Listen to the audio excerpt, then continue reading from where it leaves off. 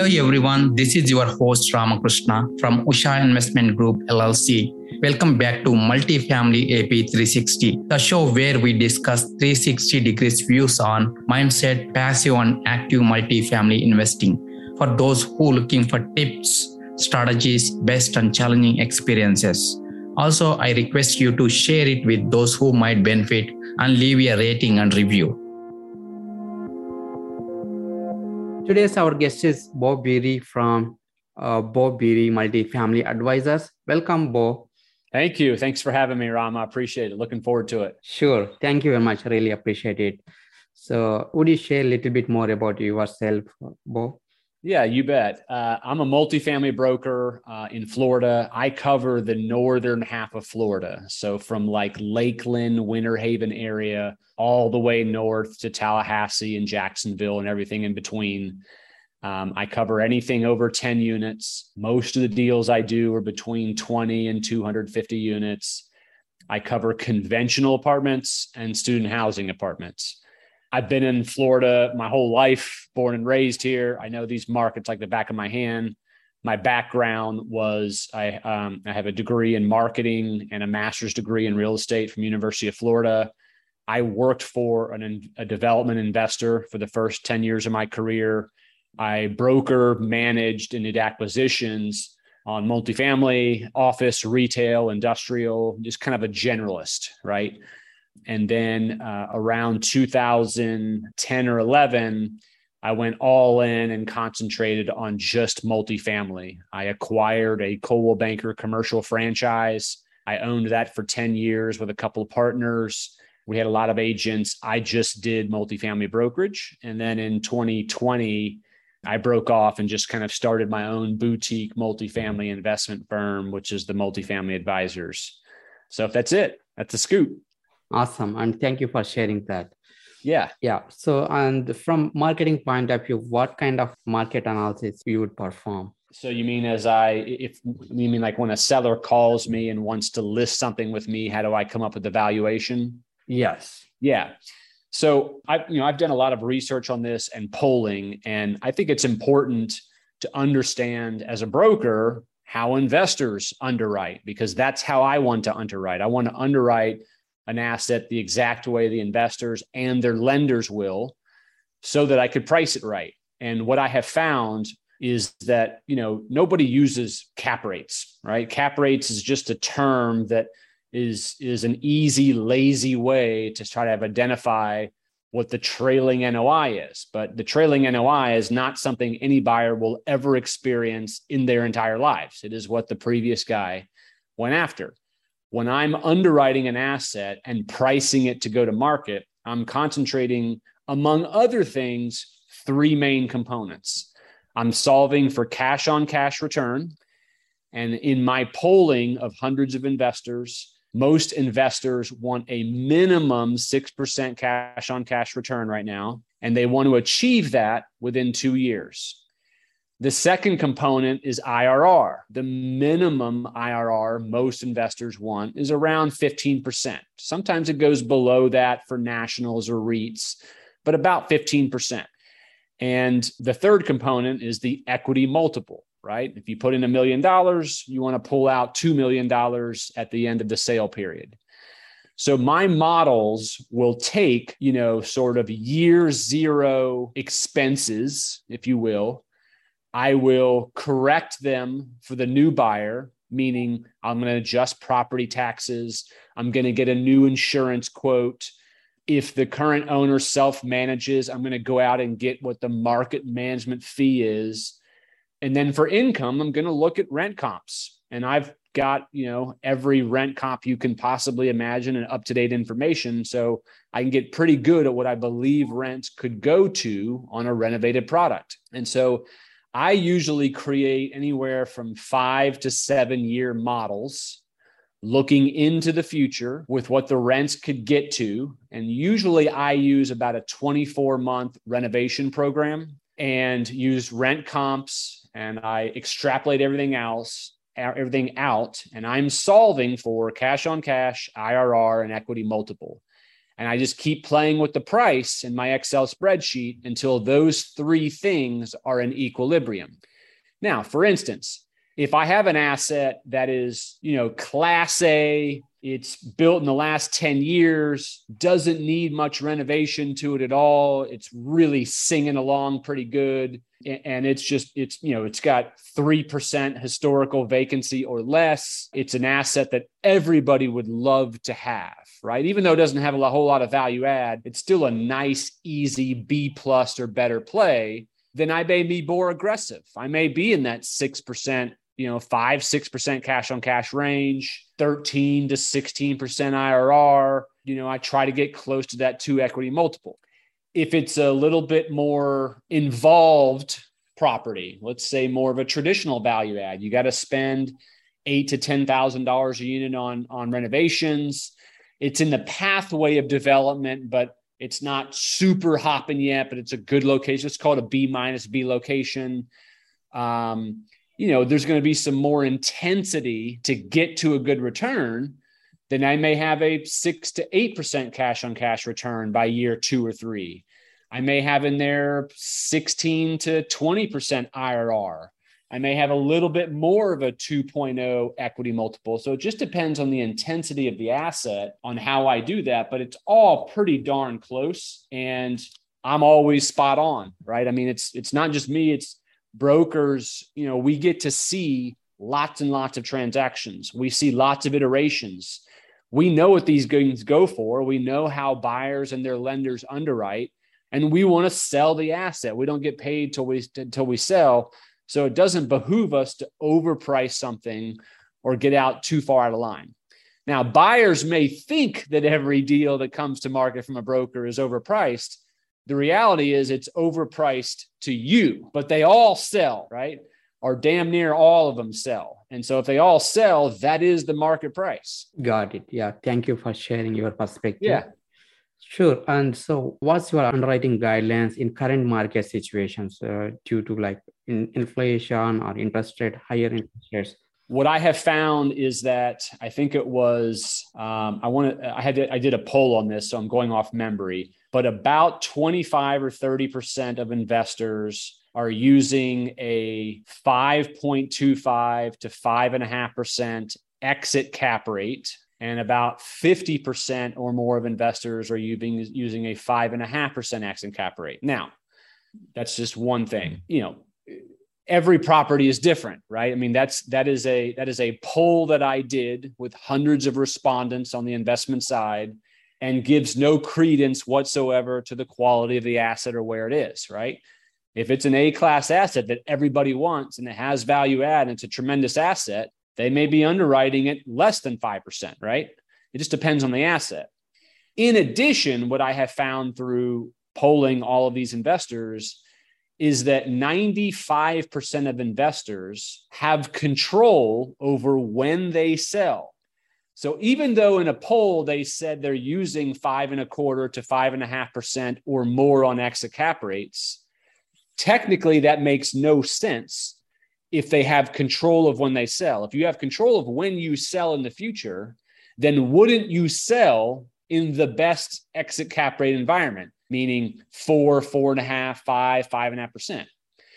And it may take you 3 years, 5 years, 10 years to be back to that market, but people have to put in some sort of exit cap rate in order to show their investors, sort of a worst case scenario, right? So I get that. On the vacancy side, still most folks are using a 5% vacancy factor because that's what most of their lenders are using. If it's a tremendous asset, let's say it's walking distance to campus on student housing, I've seen some lenders go as low as 3%, even though many of these properties operate at 1% and 2% vacancy. Property taxes, everyone's still using an 80% assessment, unless it's a portfolio. If it's a portfolio sale and you're buying 2 or more assets, especially in different markets, then that valuation is usually done a lot differently, right? It's not, and by the way, taxing authorities don't go after 80%. They create an income statement and get to an NOI and divide by cap rates, and they shoot for 80 to 85%, but they still have to justify it by an income statement. When it's a portfolio transaction, it is a disqualified transaction to the tax assessor. So they're not as required by the Department of Revenue to go after 80 or 85%. So portfolio purchases have advantages. On the management side, they're going to, if the current manager is a good management group, they're going to want to talk to that management group about what management fees will look like afterward. Insurance, everyone's getting an up-to-date quote. I mean, doesn't matter what the in-place insurance is. That in-place insurance nowadays is probably going to be a good bit lower than what a new insurance rate is. That's how fast those things are moving. Repairs and maintenance, those usually don't change too much. Now, an investor, what I'm seeing is they'll look at existing, but they'll look at how it compares to their portfolio, right? And so they look for ways how they can operate that asset better. In addition, they tend to try to pull out as much CapEx out of repairs and maintenance as possible so that it doesn't penalize their NOI when they're assessing it. Because buyers are still wanting to win these assets. You're not going to want to front load your operating expenses with CapEx, which will lower your NOI and make your offer lower, right? Because the seller doesn't care what you do on your pro forma. They only care what your offer is. Contract services, which are pool maintenance and HVAC maintenance and lawn mowing and all that stuff. Usually that doesn't change much, right? I mean, you might be able to save a couple bucks here and there, but between repairs and maintenance and contract services, those are usually not big numbers that change very much. Administrative expenses don't change much. It's usually, $100 to $250 a unit per year. It's not a big number. Marketing's not a big number. That's about $100 and $150 a unit. Let's see, what's another one? CapEx, most lenders, investors are still using anywhere from $300 to $500 a unit a year. And if it needs immediate things like a roof, right, they're not going to front load that. They're going to basically kind of see that as almost an increase in purchase price, right? In other words, instead of budgeting it forwarding over a 10-year period, if you buy it in year 0, it has less of an effect over time. That's about it. Yeah, got it. Yeah, thank you. It's a long answer, but thank you for No detailed problem. explanation. This is from investors or buyers' point of view. When there is multiple offer situation, what exactly they need to do to win the deals? Yeah, great question. Get asked that a lot. Number one, if you aren't known to the listing broker, I would make sure that they have in their hands a bio package from you. They want to know, like, this listing broker needs to sell you to the seller, right? And if they don't know who you are, they don't know how to sell you, right? It doesn't matter how good your offer is. If you're not someone who's known for closing, it's going to be difficult. So create a bio package. Tell a little bit about yourself, how long you've been in the business. Make a list of the assets that you own, number of units, put the addresses. Letters of recommendation are probably the number one thing you can do. Letters of recommendation from brokers, from lenders, and from other sellers, because this is a very small world. Small number of owners own all these assets, and most of us know each other. I know just about every broker in my markets. I know a lot of the lenders who handle all these transactions. I know all 900 and something owners that own all the investments in the northern half of Florida, right? So when you put a letter of recommendation, that's someone who I can call and say, hey, how was Rama to deal with on that transaction you did with him, right? It's a big deal. So that's the main thing, is you want to provide supporting evidence to that broker that you're someone who's going to show up to closing, right? In terms of offer terms, I mean, there's a whole bunch of things. That's a whole separate podcast we can go into, but there's a lot of trigger points that sellers don't like to see in letters of intent. They don't like to see LOIs that are too long. If you've got a 5-page LOI, okay, it makes it harder to do a deal with you, right? If you've got, longer than normal due diligence periods and closing periods, if you've got lots of closing extensions, sellers don't like that. It's just, you're trying to win the deal and make it easy for the seller to choose you. Got it. Yeah, totally makes sense. And thank you for sharing that. Yeah. So, and what are the lessons you learned from doing like a lot of deals? Yeah, I would say the The biggest thing I deal with is probably a lack of empathy from buyers and sellers. Meaning, when you, from the start of turning in a letter of intent to going to contract to doing due diligence and closing period, there's a lot of people involved in a transaction that are watching the way you operate. And all these people are connected to other people in the industry. And you're either going to do things right or you're going to do things wrong, because anything in the middle basically is wrong. And they're going to spread the word about you. And over time, those things multiply so that when you go to turn in offer, that broker has heard things about you from, sellers, brokers, attorneys, due diligence people, property managers. They've watched you do little odd things during a transaction that lowered your reputation, and you don't get chosen. And no one tells you about this. No one says, hey, Rama, by the way, you didn't get chosen on this deal because I heard what you did 2 transactions ago with so-and-so, right? So when you're going through a transaction, use empathy. Be thinking about how the other party is perceiving you. For instance, let's say you turn in you won a deal, you turned in a purchase and sale agreement, and the seller redlines a few things.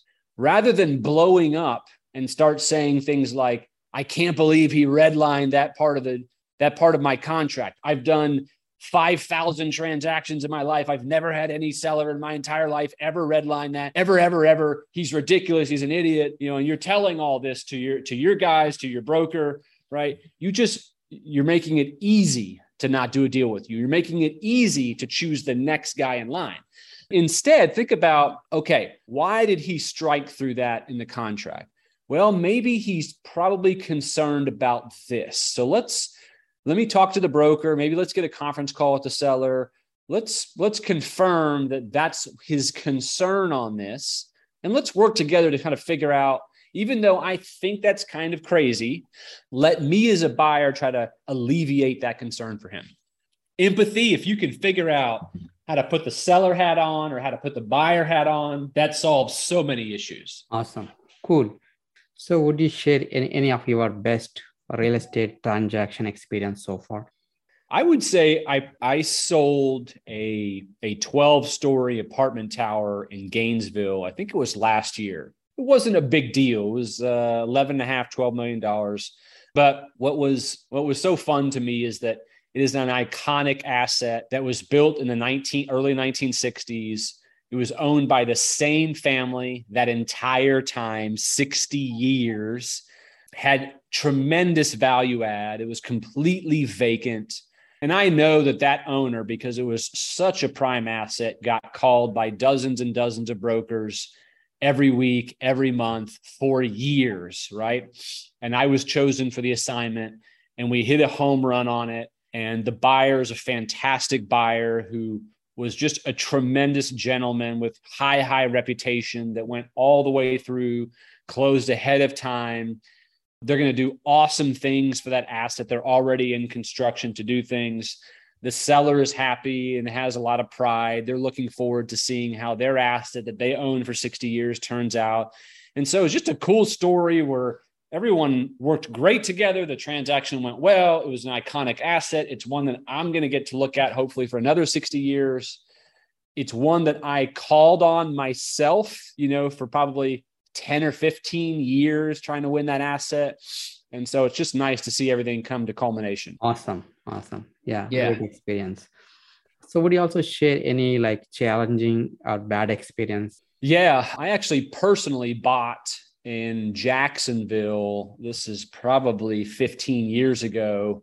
I had bought a commercial real estate asset that I knew had some contamination on it because it had some state operated vacuums on it.